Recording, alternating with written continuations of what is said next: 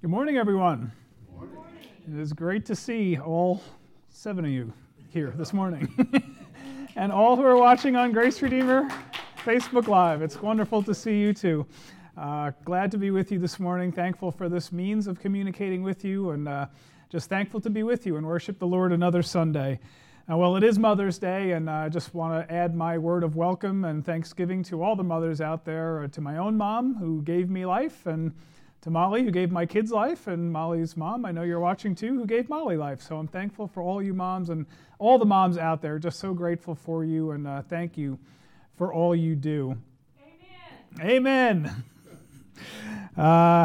This week we are going to be continuing our study in the book of Romans, and this week I'm entitling our message, God's Superabounding Grace, and we'll be looking at Romans chapter 5, verses 12 to 21. So before we get started, let's just ask the Lord for help, because this is not an easy passage. Lord God, we thank you. We thank you for your word. We thank you for your grace. Lord, we need it so desperately. And Lord, when we fully understand all that it is that you have given to us, if we can ever reach that point, Lord, maybe we would reach our full level of gratitude to you. Lord, we are just so thankful for you, for your Son, and what he did on the cross for our sins. Lord, help us now with this difficult passage, and Lord, help us to understand it by the power of your Holy Spirit. We pray these things in Christ's name. Amen. Well, my earliest memory is probably from about the time that I was 3 years old. It's actually the only memory I have of my mother's father, my grandfather on my mother's side. I remember that I was standing with my two brothers outside of his house in Brooklyn, and we were kind of holding hands, and we were swinging our arms together, and he wanted to take our picture, and he said, "Stop swinging your arms, or the picture's going to come out blurry." That's it. That's the only memory I have of him, and I think that's the earliest memory I have of my entire life. Before that, my memory is a complete blank. I know nothing that happened before that. I was born in 1965, but I have no memory of being born. I had nothing to do with my birth. Lyndon Johnson was president when I was born, but I didn't vote for him. The Vietnam War was just getting started, but I had nothing to do with the conflict and anything that started it. The Beatles were a worldwide phenomenon, but I knew nothing about them. The space race was in full swing by that point, but that had nothing to do with me either. I was just born into a world that had pre-existing realities, things that existed before I got there and happened to be there when I arrived, that I had nothing to do with.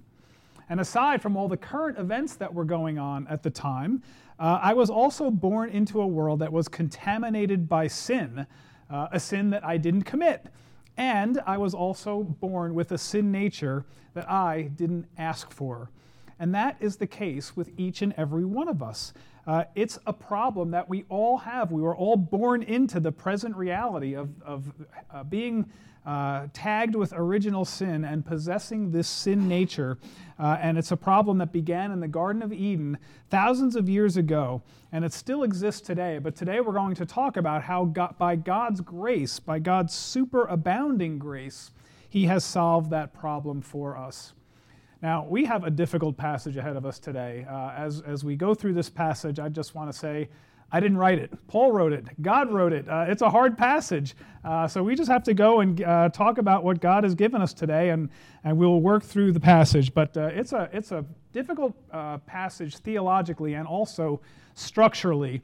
We'll get to verse 12, and then, as Paul is sometimes eager to do, he'll start a thought, and then he breaks the thought off with 4 or 5 verses that are kind of underneath or apart from that thought, and then he picks up the original thought again. So he does that with verse 12, and then picking up the thought again in verse 18. And then there's also this series of comparisons and contrasts that go back and forth between Adam and Jesus that can be somewhat repetitious and somewhat confusing, and some of the vocabulary is difficult. So it's difficult structurally. And theologically, it's difficult too, because we're talking about why we are guilty of Adam's sin and how the sin nature was transmitted to us. And we'll be talking about the curse of sin that entered into the world that came through one man, and then yet how one man also was able to reverse that curse. So it's a complex passage, and for that reason I thought that I would summarize it first, kind of like with a wide-angle lens before we look at it, zooming in on the passage as we look at it verse by verse. So here is how I would summarize the passage. Adam broke God's law, and sin and death entered the world. Now, sin causes spiritual and physical death. Physical death spread to all men because we are all guilty of Adam's sin. And spiritual death was spread to all men by the sin nature that we inherited from him. But even though Adam's sin convicted and corrupted the entire world, the work of another man, Jesus Christ, was greater. We deserve death because of our guilt, but we will inherit life because of his superabounding grace. So if we can keep that in mind as we dig into the nitty-gritty of the passage, this is really what the passage is all about. The sin of Adam brings us down, but the grace of God brings us up higher than we even were before Adam sinned. So we'll start this sermon talking about how peace was lost. Peace was lost because sin and death entered the world through one man. And we'll look at verses 12 to 14. Therefore, just as through one man sin entered into the world, and death through sin, and so death spread to all men because all sinned. And now here we see the break where Paul is going to start a second thought. For until the law, sin was in the world, but sin is not imputed when there is no law. Nevertheless, death reigned from Adam until Moses, even over those who had not sinned in the likeness of the offense of Adam, who was a type of him who was to come. So we'll start with verse 12 because that is the main point of the verse that Paul was talking about before he digressed. So we're talking about in verse 12 the transmission of the sin nature to Adam. So what we understand from looking at verse 12 is that he's referencing what we commonly refer to as the fall. In Genesis chapter 2, God told Adam and Eve that they could eat from any tree in the garden except for the tree of the knowledge of good and evil. For on the day that they ate of that tree, they would surely die. And then Satan entered the scene in the form of a serpent in Genesis chapter 3, and he convinced Eve that the fruit would not cause them to die. He made Eve believe that God was withholding his best from Eve, not wanting Eve to become like God, for in the day that she ate of the fruit, she would be like God, knowing good from evil. And so Eve looked at that fruit and saw that it was good for food and a delight to the eyes, and that it was desirable to make one wise. And then Eve ate, and then she gave to Adam, and Adam ate also. Incidentally, I think that the reason that Paul and God hold Adam liable for this sin is because Adam was created first. He was given dominion over Eve, and Eve was deceived, whereas it seems that Adam was not deceived, that he ate the fruit willfully. So that's the reason why I think that Adam is the one who is held accountable here. But what we find out is that immediately there were consequences. Innocence was immediately lost. Before, they lived in perfect harmony with each other. Remember, they were naked and unashamed. But as soon as they ate, they knew that they were naked, which means that they had lost their innocence. And it also means that they had broken fellowship with each other. All of a sudden, there was shame between them, and they needed to cover themselves up with fig leaves that they had made.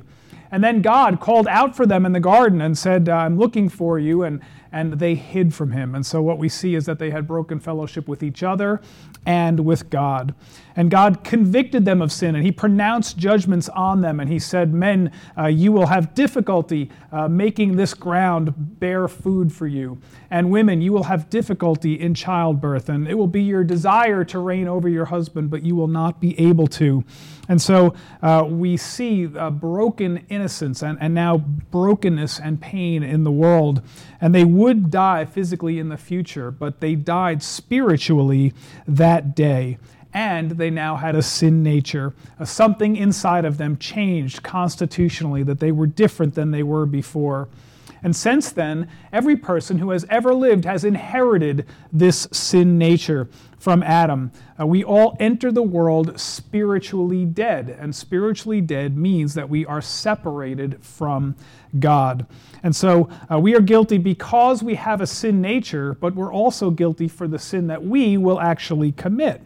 And it doesn't take long in Genesis to understand that not only is the sin nature transmitted, but it seems that the actual sin of the people becomes progressively worse. Remember, Adam and Eve gave birth to a son, and whenever you give birth to a son, you have high hopes for the young man and what he might become. And what Cain became was a murderer. He murdered his brother. And so, again, the sin becomes worse. And what we see then as we come to chapter 6 is that the world was so full of sin that every intent of man's thought was continually evil, so that God decided that he had to destroy the world with a flood. And so that's what he did, saving only Noah and his family. And so they're on the ark, and it's not long after they come off the ark that Noah immediately sins by drunkenness and by nakedness.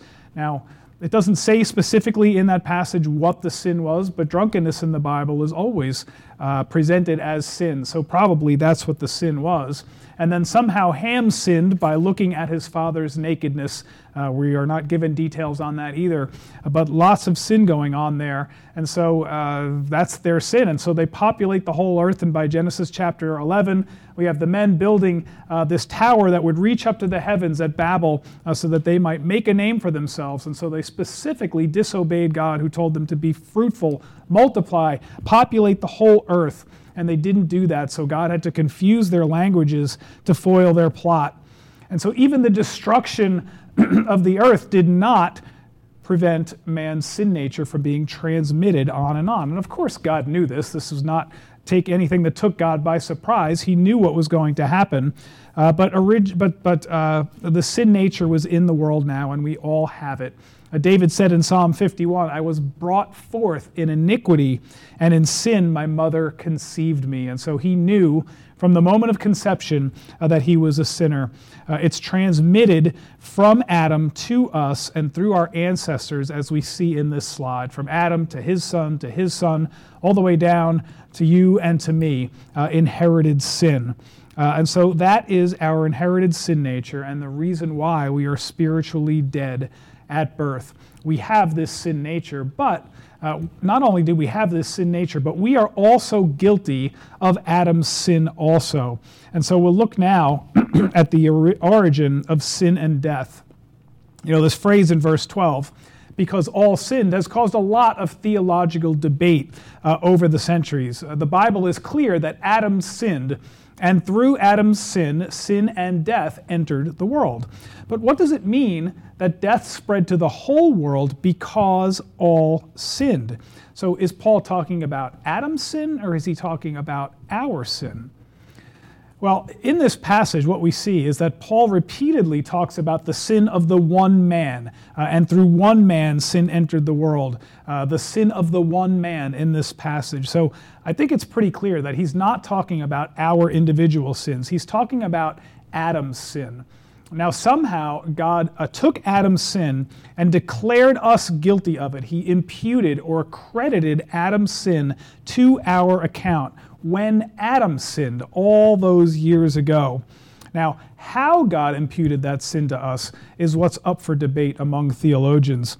Some theologians hold what is called the federal head view, which means that Adam sinned as our representative. So Adam's decision to sin was binding on you and me because he was our representative, our federal head. Just like when our government makes decisions that bind you and me, even though we didn't have anything to do with those decisions, we're still bound by them. The government is our federal head, so Adam is our federal head and our representative. And so by Adam's sin, everybody he represents becomes a sinner as well. So that's one view. The other view is what is known as the seminal view, which means that we were present in Adam when he sinned. So that means that we were organically joined to him as his future descendants. We are in his loins, so to speak, and so we are guilty of his sin. You remember in Hebrews chapter 7, when the author of Hebrews is talking about how Abraham paid tithes to Melchizedek, he also said that Levi, being in Adam's loins, paid those tithes as well. And so the same idea is at work here, where Levi paid tithes to Melchizedek even though he hadn't yet been born. So we are guilty of sin as Adam was while we were in his loins. So whichever theory you prefer, theologians will debate just about anything, and if you want to debate this issue, that's fine. But the truth of the matter is that either way, we're guilty before God because of Adam's sin. God imputed or credited that sin to our account. And our sin is directly from Adam, as you see in this slide. Adam's sin goes directly to me and to each one of you and to all of you watching on Facebook. Adam's sin is imputed directly to you, and you are deemed guilty of it. Now, I know what you're going to say. I know exactly what you're going to say. That's not fair. I know you're going to say that. Well, before you say that's not fair, remember that our salvation depends on the work of one man that we had nothing to do with either. And I'm going to have more to say about that in a little bit. So the result of Adam's sin is that sin and death entered into the world and was transmitted to the whole world. And now we're all born dead spiritually, separated from God, and we will all die physically. And in our natural state, we do not have peace with God. That peace was lost because of Adam's sin, which has now infected the whole world. And as we look back at our passage, it's not just since Moses and the law, as it says in verses 13 and 14. Our sin dates all the way back to Adam. Even though the law didn't come in until Moses, we were still guilty of sin, still guilty of transgressing God's law, even though it hadn't been written down yet. And so that dates all the way back to our first ancestor, Adam. And Paul talked extensively about our own sin in chapters 1 through 3, which we've covered in depth already, and that's the bad news. Now, the good news is that Jesus Christ has come, and through him, peace with God has been recovered. And that's why Adam is a type of Christ, or a foreshadowing of Christ. On the one hand, Adam was our representative who convicts us all of sin, but on the other hand, Jesus is our representative who can set every person free. Jesus acted as our representative in bringing peace to God. And so that is the good news. Let's see how he did it. So how peace was lost, sin and death entered the world through one man. How peace was recovered, the curse is reversed in verses 15 to 21. And here what we're going to see is that there are comparisons and contrasts back and forth between what Adam did and what Jesus has done and the results that each produced. And we'll note 6 different comparisons here that Paul made in these verses to show that Jesus' death and resurrection is greater than Adam's sin, that it reverses Adam's sin, and not only that, it adds more to it. Jesus not only undid the damage that Adam did, but he also accomplished much more, words that we see over and over again in Paul, because he achieved more by his death and resurrection than Adam lost by his transgression, because God's grace is greater than the curse. So verse 15, the free gift is not like the transgression, for if by the transgression of the one the many died, much more did the grace of God and the gift by the grace of the one man, Jesus Christ, abound to the many. Well, because of Adam's trespass, the many died. Now, this is a funny term because it can be translated like a figure of speech where the many means all, or it can also mean many. It depends on context and all these things that we would look at in terms of how we would interpret a verse. So I think Paul meant all this first time. I think it's pretty clear that he meant all because when sin and death entered the world, everyone dies, right? No one is exempt from death. We are all going to die. So death was the result of all. So when Paul wrote, the many died, he meant they all died because everyone dies. Just like in verse 12 when he wrote, sin and death spread to all men because all men sinned. So that's the first use of the many. But the second use of the many is a little trickier because the grace of the one man, Jesus Christ, abounded to the many. We understand that not every man is saved, right? So how does it abound to the many? Well, I think what it means here is that he means that it was offered to the many, but not that all will receive it. It's going to be received by the many, and that's how Paul uses the word the many here. He doesn't necessarily mean all by it, unless he means that it's offered to all, but only received by many. So it's a little bit trickier use of the word the many there, but that's what it means. But either way, the comparison is between death that is offered through Adam's sin and life that is offered through Jesus Christ and his grace. Death is assured for all, but grace is offered to all, but only received by the many. And so God's grace is much more because its power is much greater than the power of sin, especially the power of Adam's sin. Now, if it were only equal to Adam's sin, if God's grace and the power of Jesus were only equal to Adam's sin, what would be the result of that? The only thing that would happen would that we would have our ledger wiped clean, right? We would be at an even position.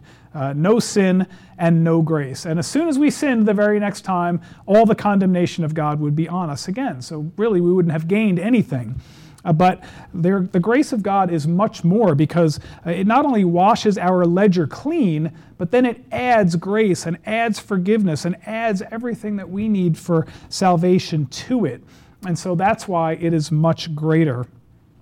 Well, like many of you, I submitted my documents recently to my accountant to do my tax return. And I fully expected that I was going to owe money this year. I was hoping and praying that maybe it would be a break-even situation, that I wouldn't owe, but that I wouldn't get a refund either. Never in my wildest dreams did I imagine that I might get a refund this particular year.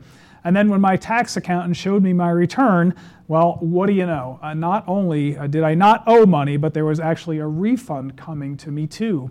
And that's how the grace of God works. He gives us so much more than we could ever ask for or deserve. He not only brings us back to even, no debt owed, but then he heaps grace and grace on top of that.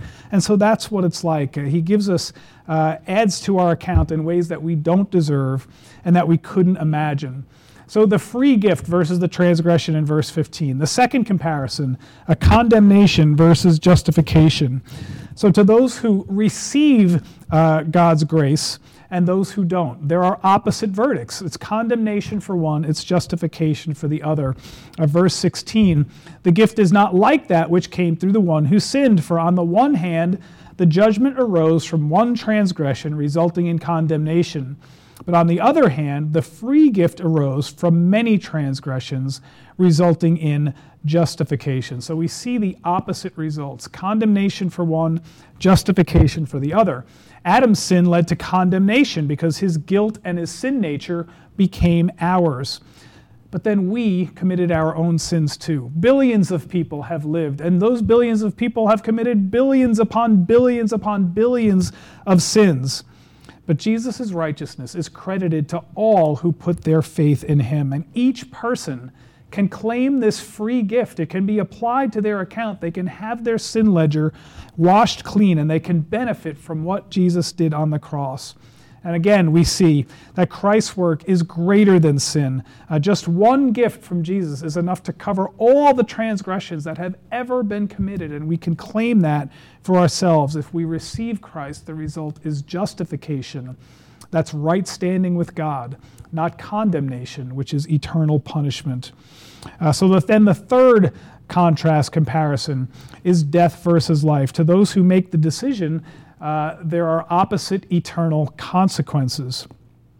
So verse 17, if by the transgression of the one, death reigned through the one, much more those who receive the abundance of grace and the gift of righteousness will reign in life through the one, Jesus Christ. And so for those who remain in Adam, in other words, for those who choose to remain in the state of Adam's sinful condition, they remain in condemnation, and their sin is charged against them eternally, and eternal death awaits them. Sin and death reign through Adam's transgression, but much more again, is the gift of righteousness to those who believe in Jesus Christ and receive life through him. They will receive an abundance of grace. Now, this word abundance simply means more than you need, right? If you have abundance, you have more than you need. The Greek word for abundance is perisseon. And I just want you to keep that in mind because I'm going to come back to that later. That's the Greek word. So that's the comparison between death and life. And now a fourth comparison is between one act of transgression and one act of righteousness. And here, in verse 18, Paul is going to pick up the argument again from verse 12. Remember, verses 13 through 17 are kind of a digression. Here he's going to complete the thought that he began in verse 12. So I'm going to read them together so you see it. Verse 12, therefore, just as through one man sin entered into the world, and death through sin, and so death spread to all men because all sinned, so then, as through one transgression there resulted condemnation to all men, even so through one act of righteousness there resulted justification of life to all men. So he begins the thought in verse 12, has a digression, and now he's come back to the main point. And so here's where I want to answer the question for those who say, it's not fair. It's not fair that Adam committed this sin and it's charged to me. It's not fair that God would hold me accountable for something that I didn't do. Well, I would give you three answers to that question. And the first answer to that question is, you may not have committed Adam's sin, but you've committed plenty of sin of your own, right? There is, even though we're not guilty of the sin Adam committed, every time we choose to sin, we are choosing Adam's way instead of choosing God's way. And every time we choose to sin, we are following Adam. We are not following Jesus. And even though we may not have committed Adam's specific sin, the sin that we've committed is no better than Adam's sin. It's all the same in God's eyes. Sin is rebellion against God, and every time we sin, we choose Adam over God. So we're guilty because of our choices, even if we weren't charged with the guilt of Adam's sin.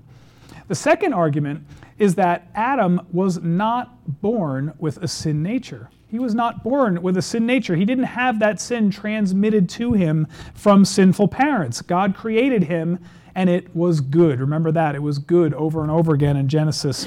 And he was given a perfect environment to live in. The Garden of Eden was paradise on earth, and the world had not yet fallen bondage to decay because of sin. This was Adam's world, and still, in the most optimal conditions that you could ever have to be successful against sin, Adam still sinned.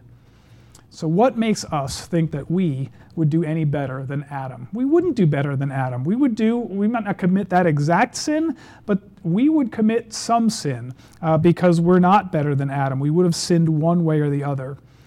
But the third argument, and the best argument for why it's fair, is because God is perfect and just and holy. And if God is perfect and just and holy, then he also has to be fair. Yes, he holds us guilty for Adam's sin, which we had nothing to do, but he offers us salvation through the work of one man, Jesus Christ, on the cross, and we had nothing to do with that either. So all the grace that we would ever need to overcome the sin nature that we were born with, and to overcome all the sin that we have committed, and to heap grace upon grace on top of it, is available through Jesus Christ, and it's available to anyone who receives that gift. Jesus' one act of righteousness overcomes it all, and it saves anyone who receives the gift. Now let's look at verse 18, which says that through one act of righteousness there resulted justification of life to all men. Now we've talked about this a little bit already, but there are a lot of people out there who think that this verse teaches universalism, the doctrine that ultimately God is going to save everyone. After all, isn't that what all men means? Doesn't all men mean that everyone will be saved? Well, we have to interpret the Bible with the Bible. And the Bible repeatedly teaches that you have to be saved by faith, and that not all people are going to receive the gift of faith. And the only way to be saved is to claim that gift of salvation by faith. So Christ died for everyone, but only those who receive the free gift of faith will be saved. And we could talk about many verses that say that, and I'll just give you a couple. Ephesians 2:8, for grace you have been saved, and this not of yourselves, it is a gift of God. You have to receive a gift, not everyone will. Acts chapter 16, this is Paul talking to the Philippian jailer. Believe in the Lord Jesus, and you will be saved. John chapter 1, but as many as received him, to them he gave the right to become children of God, even to those who believe in his name. And so we see, and I could stand up here all day citing verses that prove that you have to exercise faith, and not all men will be saved. We know that these things are true. It has to be claimed. And if all men were going to be saved, then Jesus would not have warned about hell and the need for us to avoid it at all costs. So again, using the Bible to interpret the Bible, this is not teaching universalism. The meaning of the verse is that there resulted justification to all men who believe and receive God's grace. And so that is what it means to that one transgression versus one act of righteousness. The one act of righteousness can save us. Now a fifth comparison. One man's disobedience versus one man's obedience, verse 19. For as through the one man's disobedience the many were made sinners, even so through the obedience of one the many will be made righteous. Now, God is sovereign over his universe, and he has the right to rule it how he wants to, and we, as his creatures, are obligated to obey his laws. And disobedience is sin. And Adam's sin contaminated us with sin, but our own disobedience makes us sinners too, and every single one of us has been disobedient to God. There's only one man who ever lived who can claim perfect obedience to God. Jesus Christ, through his obedience, was that man. And his obedience qualified him to be the perfect sacrifice that God demands for sin. And that's how the many can be made righteous. Not by relying on our own work or whatever we may think that we have done, or because we think that we're a good person. That's not how we get saved. We are saved by relying on the obedience of Jesus Christ to his Father, who lived a sinless life and went to the cross for our sins. And there is no other way to have this his perfect record of righteousness transferred and applied to our account than to believe in him and trust in his righteousness. That is how his obedience can benefit to our account. And finally, one more contrast between law and grace. The law came in so that the transgression would increase, but where sin increased, grace abounded all the more. Now remember, there are lots of Jewish believers and there are lots of Jewish unbelievers, and Paul is writing to people who might be asking the question, well, where's the law in all of this? Well, here's the answer. This is the purpose of the law. The law comes to make us more aware, to be more convicted, to be more cognizant of our own sin, so that we would recognize the hopelessness of trying to be saved in our own power by thinking that we are somehow good enough. The law levels the playing field for everyone because everyone has broken it. No one can keep it perfectly. Only a liar says that he can. Galatians 3 says that the law came as a tutor to instruct us until the time of Jesus Christ. And so the law shows people the full weight and extent of their sins. But as vast as our sin is, God's grace is still greater. Where sin increased, grace abounded all the more. Or your translation may say that grace superabounded, if you have a translation that says that, because the word for abounded all the more, or superabounded, is this word huper aperiasusin, which comes from the same word that we saw earlier from abundance, periseon. And so the word it's more than, the word abounded all the more is more than the word abundance, because what Paul did was he attached a little prefix to the beginning of the word. You see that there? That's pronounced huper, which means super in our language. So we might say not just that he's a star, he's a superstar. And that's what Paul was saying here. There's abundance. No, there is superabundance. There is super grace here. So Paul was pretty much just making up a word here because he run out of superlatives to talk about God's grace. And so it means that it superabounds, whereas abundance is more than you need. Superabundance is more than you need. It's overflowing abundance, superabundance. No matter how much sin we have, God always has more grace, and we can never out-sin God's grace. This ship is called the Sea-Wise Giant. It is 1,504 feet long. That's 5 football fields, if you're doing the math. 5 football fields long. It's the longest ship ever made. It can carry over 564,000 tons of cargo, and it displaces more water than any other ship in history. Now, we're going to have to use your imagination here. Imagine you are the sea-wise giant, and you are carrying around 564,000 tons of your own sin and guilt. But now look at the ocean that the sea-wise giant is floating on. That ocean is the ocean of God's grace. No matter how big the sea-wise giant is, the ocean, God's grace, is what causes the sea-wise giant to float. The boat and the sin that it holds is huge, but God's grace is so much bigger. If we were able to take that camera and draw it back away from the earth, that ship would become smaller and smaller and smaller and smaller to the point that we couldn't even see it anymore, and all we would see is the ocean of God's grace. And the final result of God's grace is verse 21. So that, as sin reigned in death, even so grace would reign through righteousness to eternal life through Jesus Christ our Lord. All we need to do is to come to him with the burden of our sin and sink it in the ocean of God's grace and let it sink to the bottom and let it stay there. Sin no longer reigns in death because we have attached ourselves to Jesus' one act of righteousness rather than Adam's one act of sin. And because of that, eternal life is ours.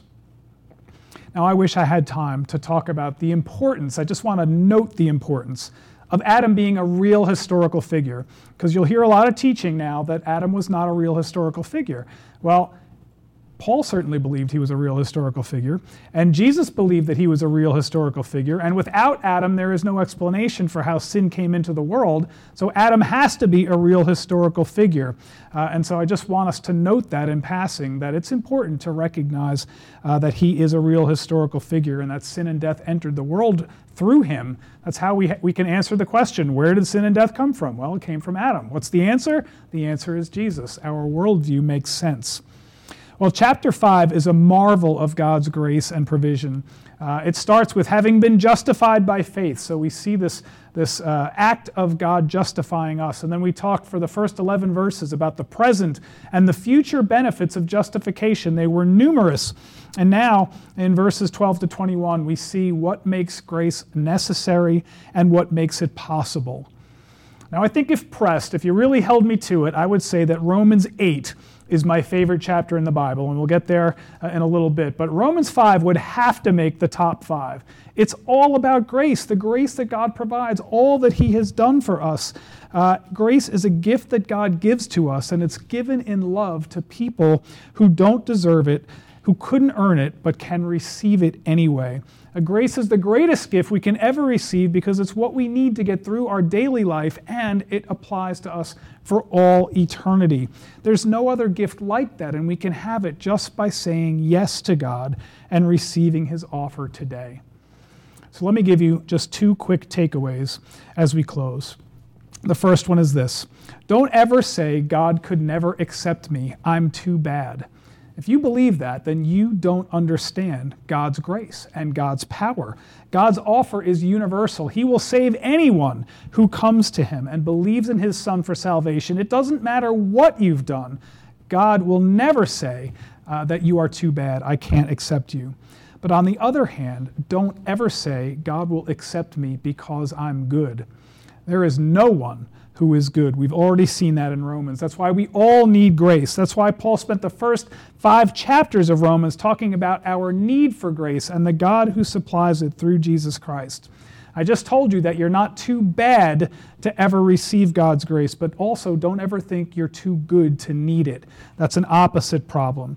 God's grace is offered through Jesus Christ, and he will not accept you any other way, but he will accept you if you come that way. Jesus said, I am the way and the truth and the life. No one comes to the Father but through me. So receive him and be saved, and praise God for his super abounding grace. Let's pray. Lord God, what can we say about all that you have done? When we think about this chapter, Lord, when we think about your superabounding grace, more than we need, Lord, the picture is just overflowing grace that we can't even contain it all. That's how much you pour out on us. Lord, we are so thankful for your Son who provided it to us so that we can have eternal life through him. And Lord, I pray that if there is anyone listening who has not yet received that grace today, that they will bow the knee to you, Lord, and admit that they are a sinner in need of this grace, and that they would ask Jesus to be their Savior. Lord, I thank you that we get to preach this message every week. Lord, that you have just given us this word, superabounding in power, Lord, through the power of your Holy Spirit, that we might come to know you better. And Lord, we thank you for the grace that you supply. We pray all these things in Jesus' name, Lord. Amen.